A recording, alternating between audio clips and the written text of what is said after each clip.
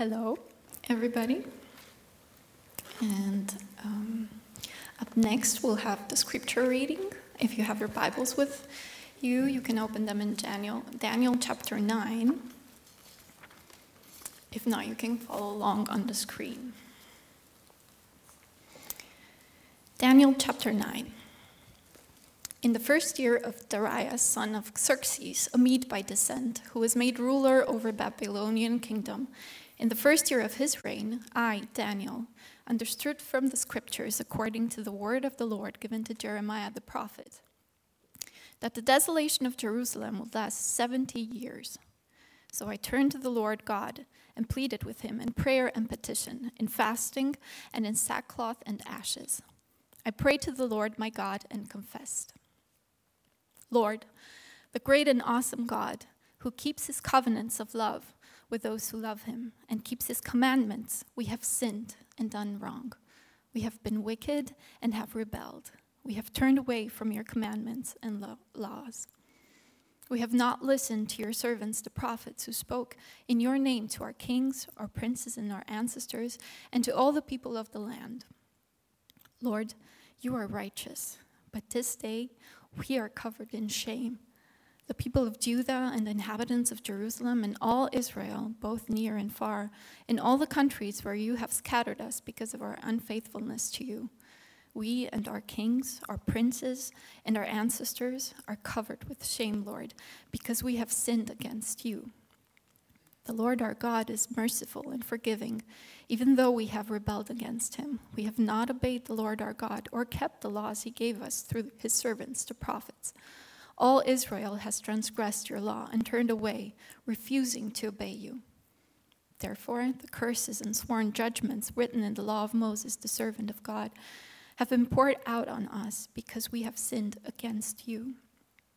You have fulfilled the word spoken against us and against our rulers by bringing on us great disaster. Under the whole heaven, nothing has ever been done like what has been done to Jerusalem. Just as it is written in the law of Moses, all this disaster has come on us, yet we have not sought the favor of the Lord our God by turning from our sins and giving attention to your truth. The Lord did not hesitate to bring the disaster on us, for the Lord our God is righteous in everything he does, yet we have not obeyed him.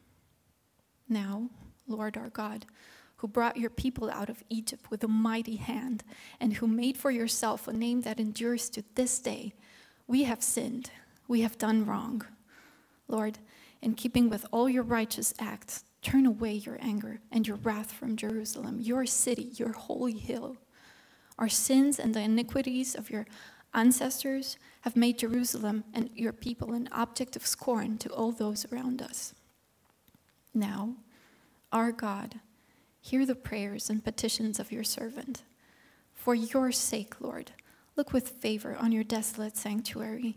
Give ear, our God, and hear. Open your eyes and see the desolation of the city that bears your name.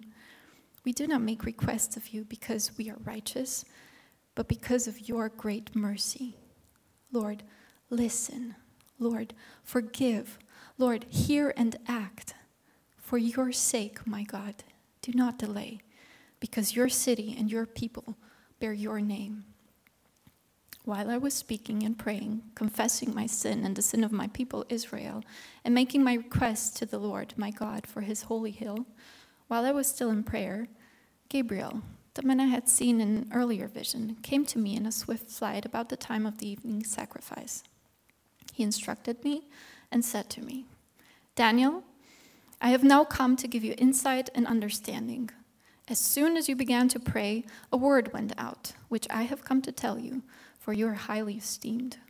Therefore, consider the word and understand the vision. 70 sevens are decreed for your people and your holy city, to finish transgression, to put an end to sin, to atone for wickedness, to bring in everlasting righteousness, to seal up vision and prophecy, and to anoint the most holy place. Know and understand this. From the time the word goes out to restore and rebuild Jerusalem until the anointed one, the ruler, comes, there will be 70 sevens and 62 sevens. It will be rebuilt with streets and a trench, but in times of trouble. After the 62 sevens, the anointed one will be put to death and will have nothing. The people of the ruler who will come will destroy the city and the sanctuary.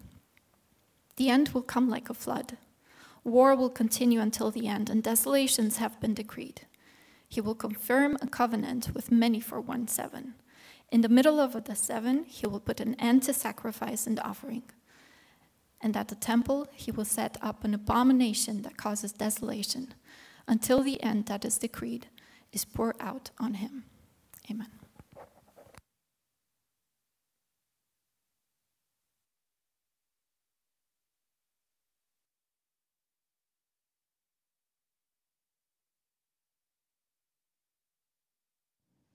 Amen. Thanks for reading. I'm always encouraged or, amazed when we read through these long texts. You guys all still with us? That's an interesting one. Ends on some interesting notes. Just before we get into the message today, I just want to remind you guys that today is Mother's Day. How many of you guys knew it was Mother's Day? Hope all of you. And if you are a mother here, I see mostly younger people, but maybe there might be some moms in here. As you exit here, we have some flowers we'd like to bless you with. This was through all the services, and we're the last service, so you don't get first pick exactly, but there are some nice-looking flowers still there. And if there are some left, and there's not very many moms, and you will maybe see your mom today, then maybe you can take one to her as well. So, and if you haven't yet, please call your mom. And I haven't yet, so Mom, I promise I'm going to call you later. There's a time difference, so I have a bit of an advantage. And I definitely want to especially welcome you guys. It's a bit smaller today. I kind of maybe expected that. I mean, the weather's beautiful, and as soon as the sun comes out in Germany, people tend to get a little crazy, like they've never seen the sun before. If you look along the river there, I was like, wow, it's like, all right, guys. Crowding in. We're still in a pandemic, remember? Anyway, I get it though. It's nice. It was hard for me to even come in here today. It's a really beautiful day, but I'm glad that you guys are here. I'm glad that we can look at this text together, and I believe that God has something he wants to say to us through his word today. Now, we're continuing through the second half of Daniel.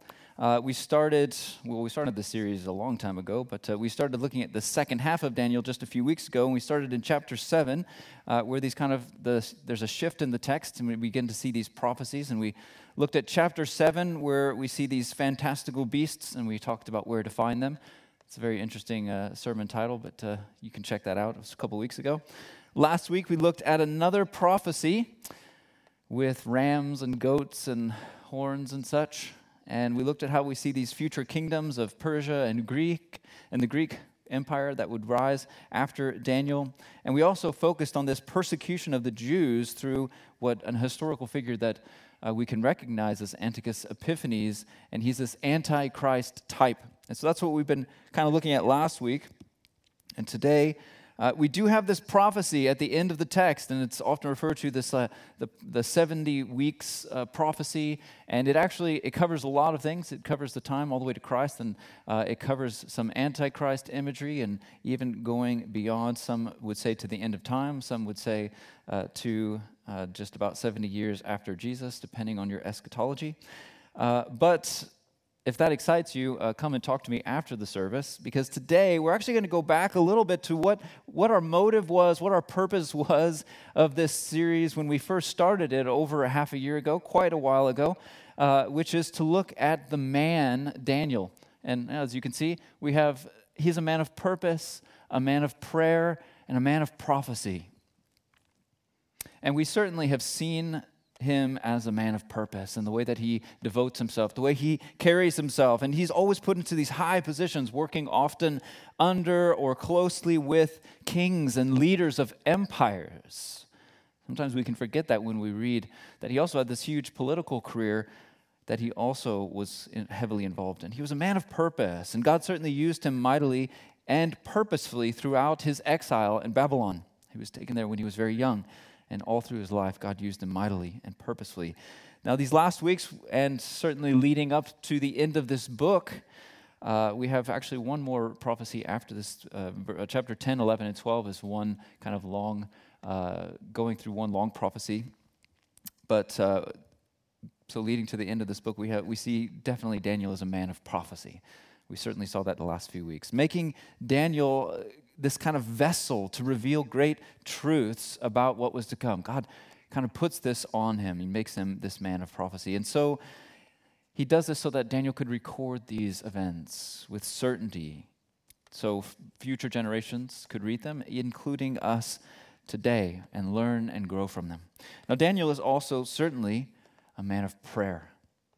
He's certainly a man of prayer. In the first half of the book, we saw Daniel's faithful prayer life, and we see that throughout a few different points. I remember quite vividly this moment when, even at penalty of death, when praying will get you thrown into a den of lions, he did not waver in praying faithfully 3 times a day, as he always did, and it would not change.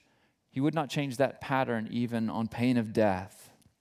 So we see Daniel as a faithful man of prayer, but particularly unique to chapter 9, here we get a glimpse of Daniel's actual prayer life, his private prayer life, what his prayers actually looked like. What did he pray?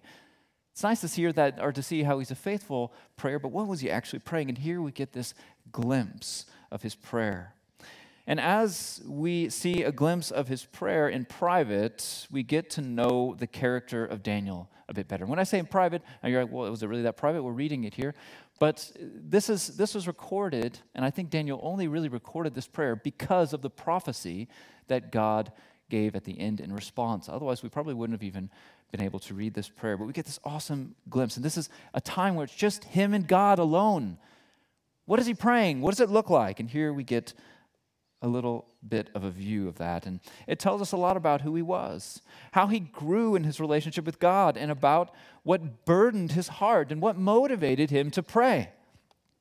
The truth is, glimpsing into one's prayer life in private reveals more about their heart, their relationship with God, and their character than most other contexts. You see, in public, I could pray right now, we can pray in public, and it's easy for us to put on display what we want people to see, the version of ourselves that we like best, or certainly that we want them to see in us. But when it's our private prayer life, when it's just us alone with God, what do we pray then? This reveals what we truly believe. John Owen once said, and I like this quote a lot, "What an individual is in secret, on their knees before God, that they are and no more." That they are and no more. Who you are alone in your room before God, that's the real you. That's who you really are. And everything else is going to be some manifestation of what that is. That's who we really are. Who are you when it's just you and God? Do you have a private prayer life? What does it look like? What's your focus? What's your drive? What do you pray? What do you pray for? So let's take that idea, that concept, that principle to heart as we go through this text and look at Daniel and this glimpse of his prayer, and then briefly God's response. Verse 2. Let's read verse 2 again. This is, starting with I, Daniel. I, Daniel, understood from the scriptures, according to the word of the Lord given to Jeremiah the prophet, that the desolation of Jerusalem would last 70 years. Now, I'll touch on this throughout. So the people of Israel, they've been kind of dispersed from their homeland, many of which have ended up in Babylon. This was, of course, predicted by Jeremiah quite a ways before Daniel. And depending on when you consider the starting date, that 70 years is kind of coming close to an end. It's not quite over, but it's getting close to an end. Probably been about 60 or so years at this point when Daniel is praying this prayer. But what I want us to take from this as we kind of look through, keeping in mind this examination of his private prayer life, the first thing we learn about his prayer life is that Daniel is a man who studied the Word of God. He studied the Word of God. And we see that in his prayer. We see it all through his prayer, actually. This prayer is taking place about 11 years or so after the last prophecy. So the time between chapter 8 and chapter 9, probably about 11 years or so. Daniel is probably about 80 years old. I just find that interesting to take into account as we read this. So he certainly has some wisdom. And we can imagine that he's been pondering the visions that he received over a decade ago. I mean, those of you guys who have read them before or were here last week or the week before, they take some pondering. They take some consideration. And he even at the end says, who can understand this? At the end of last week. He's probably taken some time seeking God for what it means, but also wanting to know how it applies to God's people in his time. So he's trying to understand this. And I think in that, he also remembers his dilemma, their current dilemma, that his people are still in exile. The walls of Jerusalem are still only rubble. The temple of God is still in ruins. And he looked to the Word of God for answers. He was seeking God's truth, God's understanding through God's Word. He read and sought God through Scripture. And it's clear that he didn't just read it once. Again, it was 11 years had passed since this time. And I think we can it's good to just, in our own world, we can maybe assume that he did it kind of like we would, maybe just quickly read and say, I don't see anything. This doesn't make any sense. Or maybe we just kind of, all right, God, I'm ready, and this is what I need to hear. We just open our Bible and see what it is. I don't think that Daniel was throwing darts at a scroll and seeing what God might want to say. And that's not how it worked. It happened through study, through seeking, through wanting, having a hunger to know more, and reading through these old prophets.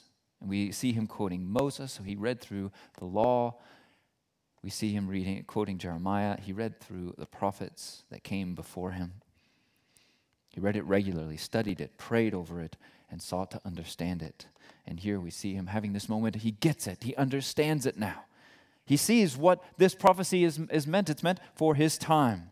And when we look at this prayer, we see that Daniel is prompted to pray through reading Scripture. His motivation begins with this understanding of Scripture. And as he read through Jeremiah, he began to see how this prophecy is being fulfilled through his current exile in Babylon. And this prompted him to pray for God's mercy, that God would be quick to end that 70 years. To those of you who might be tempted to say, why do we need to read this stuff? Why do I need to read this stuff? Why do I need to read about prophecies of Daniel and all these weird images and beasts? And why does it matter? And to that, I would encourage you to take the advice via the example of Daniel himself. As Daniel read through the prophecies of Jeremiah, and maybe he read it several times and didn't really get it. How does this connect? And there was a moment when it began to make sense. And when it did, it prompted him to pray. It prompted him to see God's hand and work in his life and in the life of his people. And he read it and he understood it. And I want to challenge you guys to wrestle with these truths, to wrestle with these passages, not just the prophecies, but wrestle with Scripture. When you come to a point where you are a Scripture or a passage, and you think, I don't know what to do with this, I don't understand it, doesn't matter, doesn't apply to my life, it's not important. Don't do that. Don't give up on that. And I was reminded, actually, I've been wanting to put this in since we started these prophecies because I really like this analogy of thinking of Jacob. If you don't know the story of Jacob, well, you can go back and read it. It's a long story. But there's one point where he's actually wrestling with this man of God. Maybe it's an angel. Some would maybe even say it's Jesus in some form. But whoever it was a spiritual being. And he's wrestling with it. And he wrestles with it for days. And it seems like he's winning. And so the angel touches his hip and basically dislocates his hip. And so then he's, kind of cheats a little bit. But at any rate, Jacob then grabs a hold of him and says, I won't let you go until you bless me. And sometimes we need to take that approach when it comes to Scripture. If it takes me a year or 2 years or 5 years or 10 years or 11 years, as we see here with Daniel, I'm going to wrestle with this. I'm going to seek to understand it. I'm going to hold on until it makes sense. I'm not going to simply give up because my mind can't comprehend it right now. Because certainly, if Scripture doesn't make sense, it's not usually Scripture that's the one in lacking. It's our ability to understand it. And if we're willing to wrestle with it, I believe that God is faithful to reveal it to us. That if we're quick to give up, we'll never know. So just something to give you guys off my notes and challenge you with. As we read through the prophecies of Daniel, we see things that have already come to pass, which encourages us and challenges us to remember that God is in control. He knows what he's doing. He is the hand behind all of history. But we also see glimpses of promises of a glorious future. With Jesus Christ coming again, reigning as Lord and King, King of kings for eternity. I certainly hope that this, at the very least, sparks a new interest in seeing the purpose of these passages in the Bible as a way to ignite, to motivate even your prayer life in private. So wrestle with these. Let's go to verse 3 and see as he begins to understand this, what it leads to. In verse 3, it says, I turned to the Lord God and pleaded with him in prayer and petition and fasting and sackcloth and ashes. He's moved. It ignited something in him. He's excited, but he's mourning for his people. Daniel's response is to seeing these prophecies about his own time was not to simply accept it. Well, that's just the way it is. I guess that's just how it's going to happen. It doesn't matter. I'll just sit back and wait till God's done with this judgment. No, he was moved. He was moved to pray. And we'll look at his kind of a strategic nature of his prayer as we go through this, but he's moved to pray. His response was immediately to go onto his knees, to request for God's mercy. And he does it in fasting and sackcloth and ashes. He's praying for God's quick fulfillment of this 70 years. And I think one way we could think of it is, it depends on, well, what does God consider the beginning? Maybe he considers it when Babylon first attacked Jerusalem, or maybe he considers it when Jerusalem was completely destroyed. And let's start with the beginning, God. Let's maybe take the very first date so that 70 years comes to an end quickly. And in the end, it does. It does. God, in a sense, you could say, would have taken the very first moment possible to see the fulfillment of that prophecy. And it's actually just about 3 years or so after this prayer that God begins to allow the people to go back into Jerusalem, and they're given the permission to rebuild the walls and the city. So he does it. He's moved in his heart with passion and mourning for God's people. And I ask, what motivates you? What motivates you in your prayer life? I hope you have a prayer life, but what motivates you? Why do you pray? Do you pray just when you have a really hard day, we got a test coming up, right? All right, God, I need help. Maybe you pray when you have a really good day. Hey, that was great, God, thanks. Thanks for the good day. Thank you for your goodness. That's also good. Or maybe you pray when someone you know, someone close to you is going through a struggle, and you want to pray for them and lift them up in prayer. Please hear me. All of these are very good reasons to pray. Please continue to pray those prayers. Those are all good prayers to pray. But here in chapter 9, we just read through a prayer that is motivated by Daniel's empathy for an entire people, all of Israel, and ignited with passion through reading God's word. And I'm reminded of our need to pray for our city, to pray for the lost right outside our doors, to pray for the persecuted church, praying for those who are outside of our direct circle. Yet to still pray with such passion and empathy and love that one would think we were praying for our own mother, our own father, our brother, our sister, our close friend.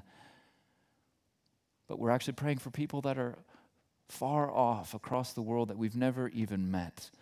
Daniel didn't know all of the Israelites, but he's praying for them and on their behalf with great passion. And what we see next, I find to be very challenging for us today, and maybe how we might have been tempted to pray in Daniel's position, because Daniel is a righteous man. He's a righteous man. We see actually no record of any sin he committed. And the way that he structured his life, his faithfulness, his unwavering belief and trust in God in all circumstances, and God's favor on him seems so profound, so deep, it's almost superhuman. It's like, who is this guy? And I'll be completely honest, if all of Israel had been even kind of as good as Daniel, kind of as righteous as Daniel, they never would have gone into exile in the first place. If they lived like Daniel lived, there wouldn't have been an exile, there wouldn't have been a judgment. And as Daniel sees his own people in the predicament they're in, because of their sin, one might imagine this small hint of self-righteousness as he prays for them. You can maybe imagine his prayer being like, God, have mercy on these foolish, foolish people. They're just ignorant. They don't know what they're doing. Just please don't hold it against them. Forgive them. Oh, I don't know what's wrong with them. As we might be tempted to pray for somebody we see who's living in sin. But Daniel does not separate himself from them. It's always we rebelled against you. We forsook your law because of our sin. In verse 4, he says, I prayed to the Lord my God and confessed. He's confessing on behalf of an entire people.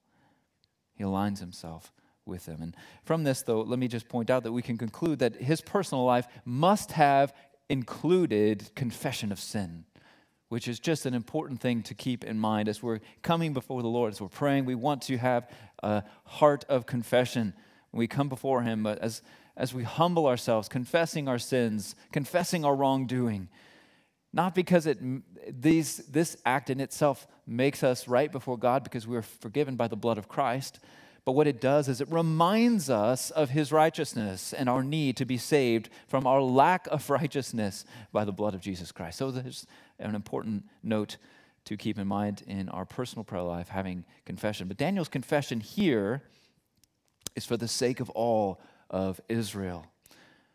This is a prayer of intercession, meaning he's praying on behalf of an entire people, and he aligns himself with them completely. Not only does Daniel have great empathy for the plight of God's people, and you can keep in mind, Daniel had it good. He wasn't living in a gutter. He was living in the king's palace. He had it good. He had a good life in Babylon. And yet he aligns himself completely with them in their sin. Not only is he empathetic towards their plight, but he aligns himself as equally worthy of the punishment received by them. Keeping in mind, he was also taken at a young age into Babylon. Oh, that we would pray for the lost. That we would pray for the lost. Pray for sinners. Pray for those who need to know Christ. Not from a perspective of superiority, but rather with direct alignment. Seeing that we are just as much sinners as the worst of sinners. We're not better. We're not better off. We're not greater. None of us, I don't know, you can come out, talk to me after if you disagree, but I don't think any of us live as righteous a life as Daniel did. And yet, he is quick to align himself with even the worst of the sinners. Those who bought into the culture, those who did not remain faithful, even though Daniel did. That we would align ourselves. And as I mentioned, Daniel's prayer is not just a prayer of confession, but it's purposeful, even strategic. And we can be strategic in our prayer. We don't have to just go into it. Notice that Daniel doesn't just begin his plea to the Lord with babbling or blubbering. Oh, we're so sorry, God. I'm so sorry. We're so stupid. We messed up again. Banging his head on the wall. Sometimes our prayers seem to be.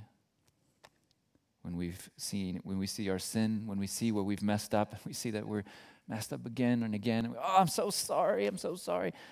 That's not a strategic, purposeful, biblical prayer. Let's look how Daniel begins his prayer. What does he start with? Lord, this is in verse 4, Lord, the great and awesome God, who keeps his covenant of love with those who love him and keep his commandments. Verse 5, we have sinned and done wrong. What an interesting image of confession. What an interesting and strategic way of confessing sin, something to take with you. His prayer begins and is filled with a glory of God, giving God glory, lifting up his name. So what is it doing? It's drawing this image of who God is. God in his greatness, God in his might, in his power, in his authority, in his awesomeness. God, look how great you are. Look how awesome you are. Remember how loving you are, how merciful you are, how gracious you are, how faithful you are to your people. And then he draws the comparison. And I'm a sinner. We're sinners. But how little my sin looks compared to how great you are. Look how little my sin looks compared to how great you are. Can my sin compete with your grace? Can my sin compete with your mercy, with your forgiveness, with your love? Look how awesome you are. Now, this does not mean that he's belittling the sin. Quite on the contrary, if you read through it again, he goes into quite great detail, laying out that they deserve what God has brought upon them. It is his righteous judgment. Yet he begins his prayer where our prayers should also begin, with looking up at the awe of God. See, when we're looking up, if I come to God to confess and I look up at him, it's like, wait, why was I here? Wow, you're awesome. Wow, you're amazing. Oh yeah, I'm a sinner. Here's my sin. How often we come the other way. Oh, woe is me. I'm a sinner. I'm horrible. I'm not worthy. We're looking down, focusing on ourselves. Let's look up, as Daniel did. Daniel first had his eyes fixed on God, then focusing on the state of this people.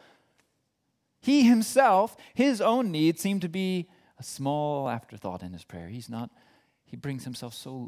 only thing he brings himself into is the sin. I'm a sinner just as much as they are. Even though in any real sense he wasn't. But he does not even for a second separate himself.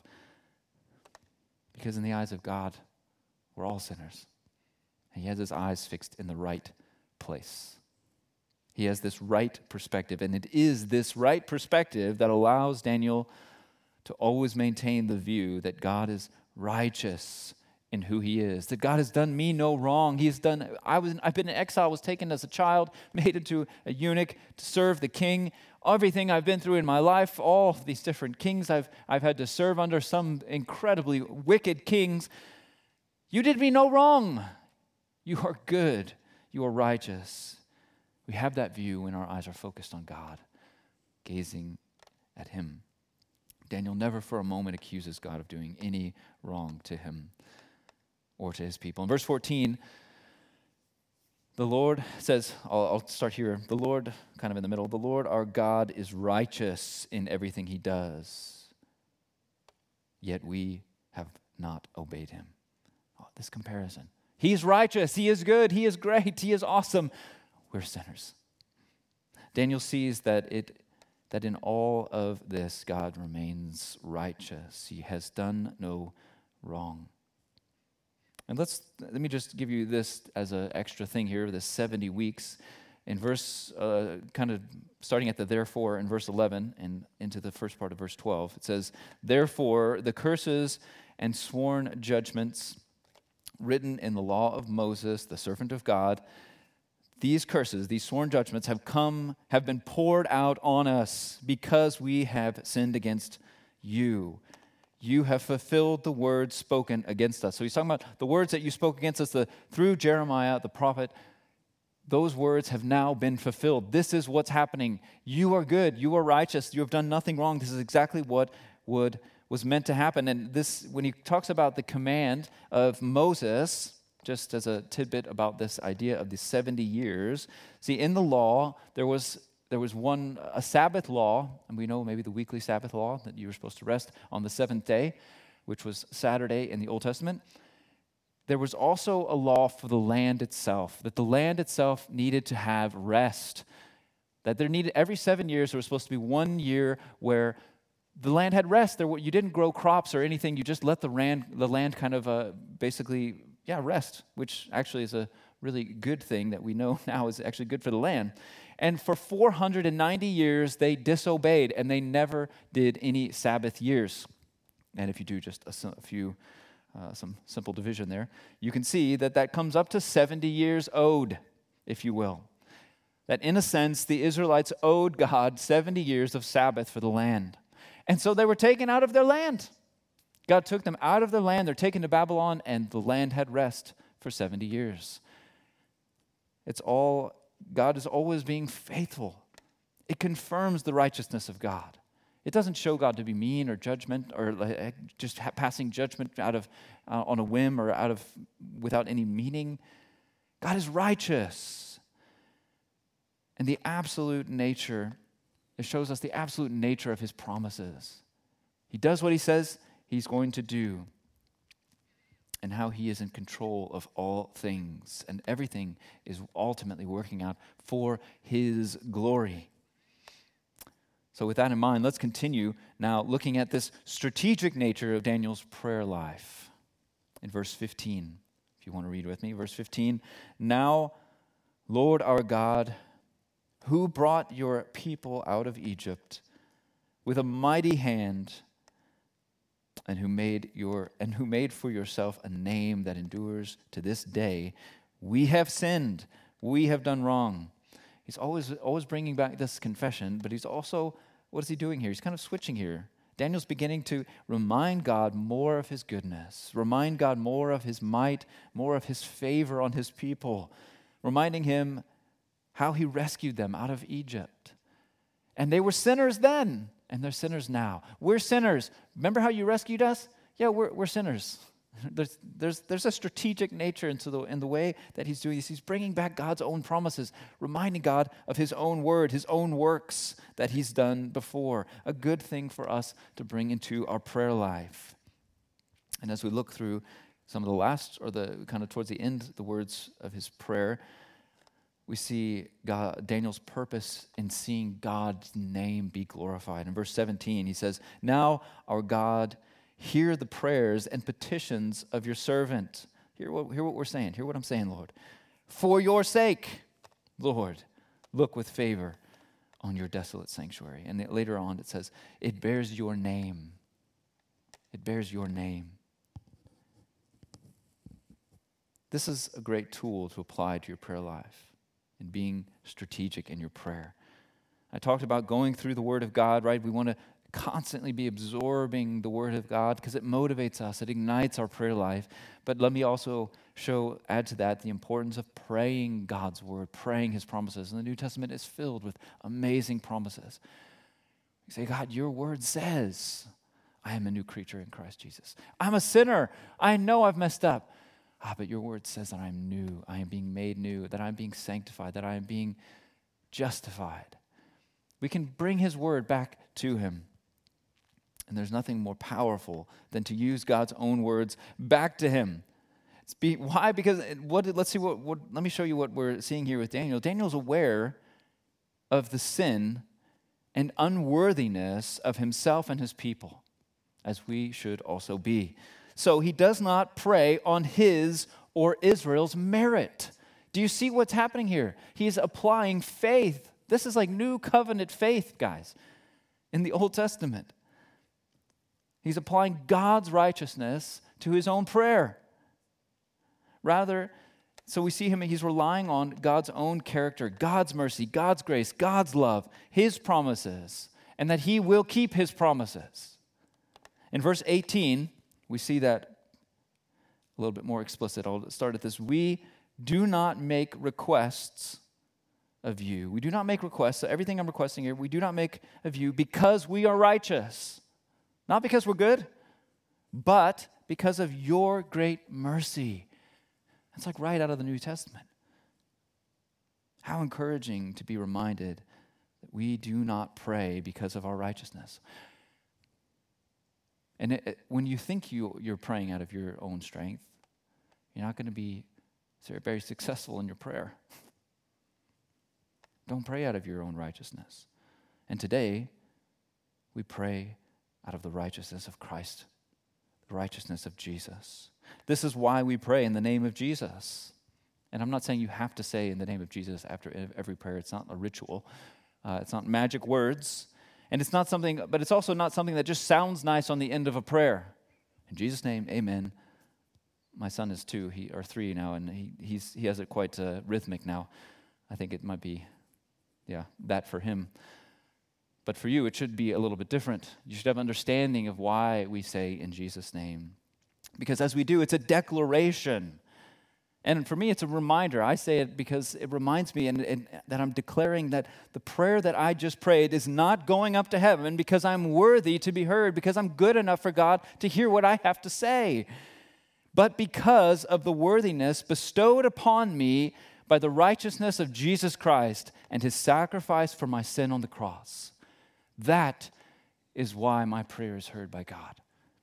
And why I know every prayer that I pray is heard by God. Because Jesus intercedes on my behalf, and he sits right next to the Father in heaven. Today we bear the name of God through Jesus Christ. So let us be people who pray. And certainly we want to be praying in public when we pray together, but I also want to just have this special emphasis for you and for you to take home with you and hopefully applied today. May all our prayer be a reflection of deep, Bible-saturated, Jesus-exalting, selfless, humble prayer when we are just alone with God. Bible-saturated, Jesus-exalting, humble prayer when we come before him. Humble, reminding us of our confession of our sins. Let our prayers become more active for our city. That our hearts would be broken for those who do not know the truth of Jesus Christ yet. That we would pray with the power and the authority of Jesus Christ and use the words of God to remind him of his own mercy and grace and love, to see his lost sheep come at his call. Let us be people who pray with power.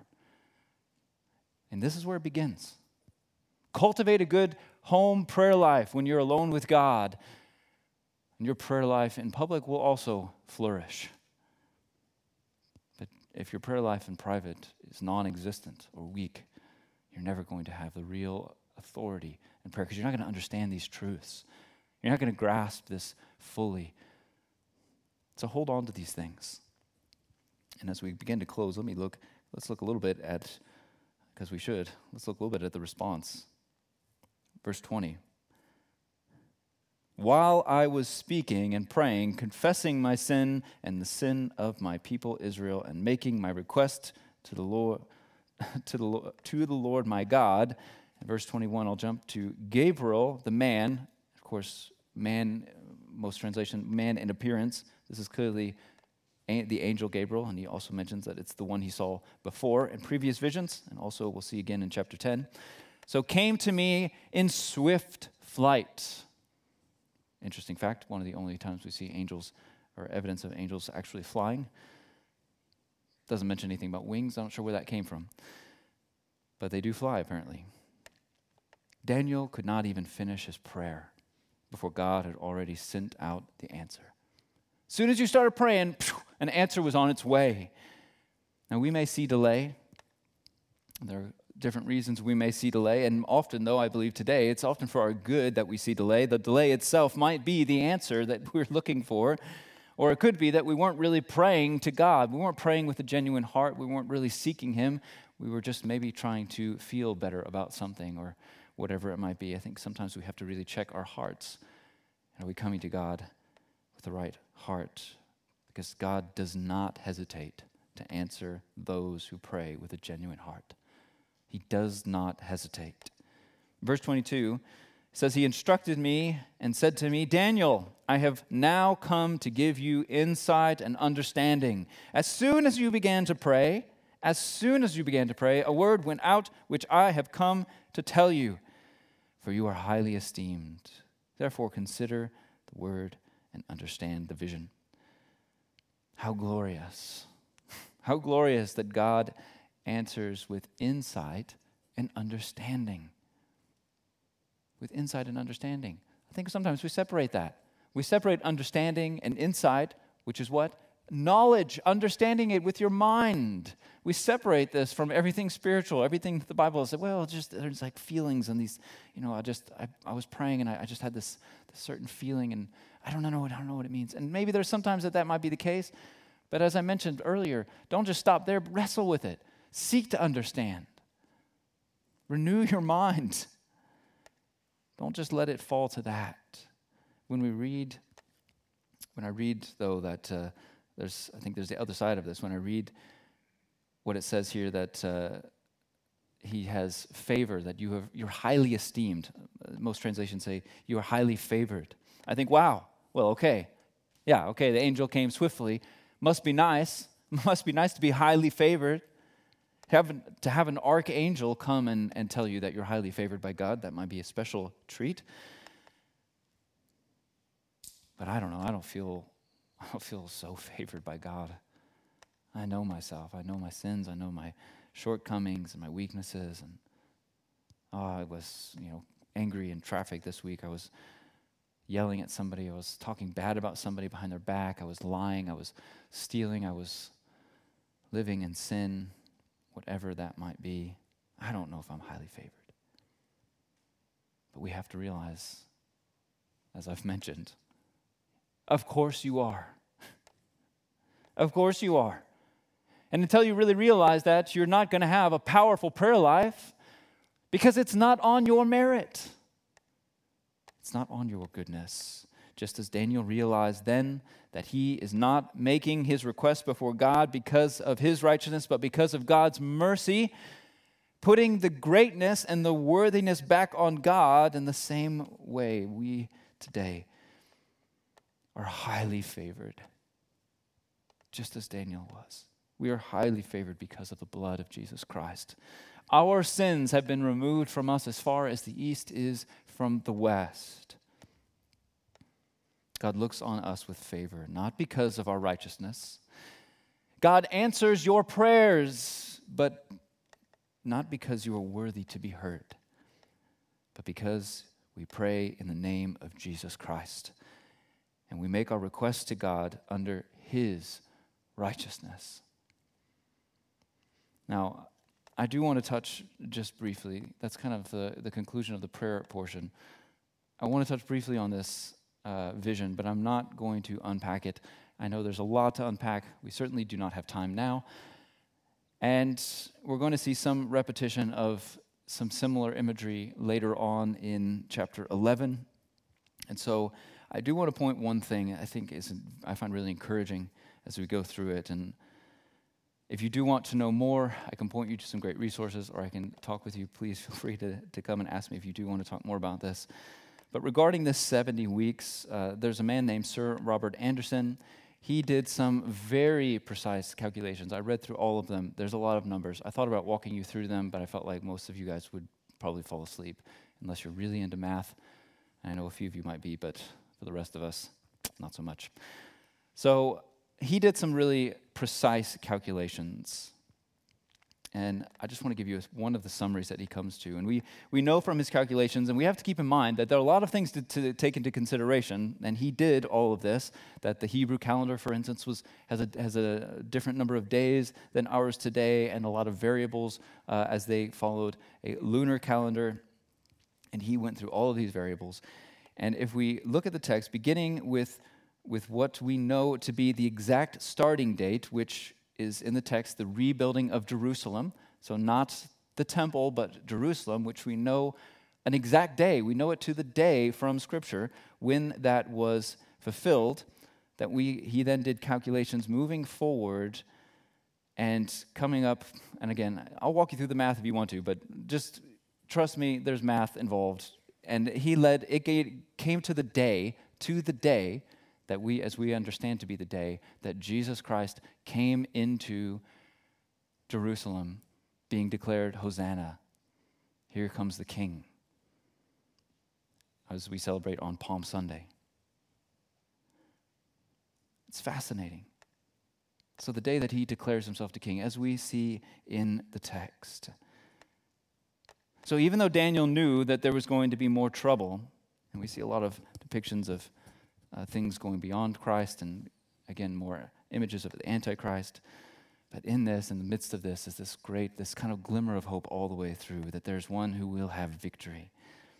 Though more persecution was coming, there was also a great promise of a Messiah who would take away sin and the transgression of sin, who would bring in everlasting righteousness, who would defeat death in the end. This is a hope we still cling to today. This is one of the hopes that we can hold on to in these ancient prophecies. That Jesus Christ is Lord. He is King. He is the King come. His kingdom has come. We are in it when we belong to him. And what I want you to leave with as we close the sermon and prepare for a time of led prayer, that we have victory in Christ, in our prayer life, because we pray through his righteousness, but we ultimately look forward to the great victory when he comes again. I want to invite the band to come up, and looking at Daniel and his heart and prayer, we see this amazing example of intercessory prayer. And so we want to act on that today and have a time of intercessory prayer, which is, again, just the idea of one person praying for and on behalf of others. And so before we close with a final song of worship, Silvana, who can come up here in a moment, is going to lead us through a time of intercessory prayer. And so let us maybe join with her as she prays to the Lord. And I would actually maybe ask that we stand. I think it might be good to stand. Make sure everyone's awake.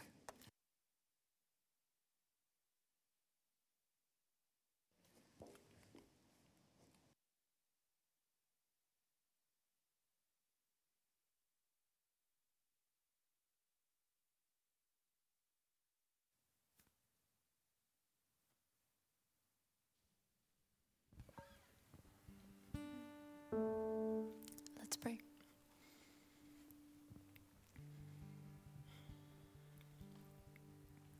God, I stand before you and I come into your presence humbled by the greatness of your word and by the beauty of it and by the fact that it has endured all this time and it remains unchanged. And that's true today as it was back when Daniel first heard it and when he first spoke it. And what I find even greater is that between Daniel and us, we have your son, Jesus Christ. And the beauty of the truth that became, and the word that became a body that was crushed and whose life was given for us so we may live. So we stand here, God, as your church, your most beloved church. You've given your life for us. If there's one thing I want to ask you is that you keep us in your truth and in your love. That you give your church a mind that is in pursuit of your truth, a heart that is filled with your love, a love that is outpouring to the people around us, that we don't become exclusive, that we don't become selfish with it, that we don't turn people into projects, but that we're so filled with your Holy Spirit and with your love that there's nothing we can give people but that. I pray for the thought of eternity that you've put in us, for that hope that we are going to see you face to face one day. That is something that is alive in us. For the future of your church, Christ, we don't know what it looks like, but we know what it holds. And it holds the fulfillment of your promises. And I praise you for that, because you're a good God. And for everything and in everything, I give you thanks, and I praise your holy name. Amen.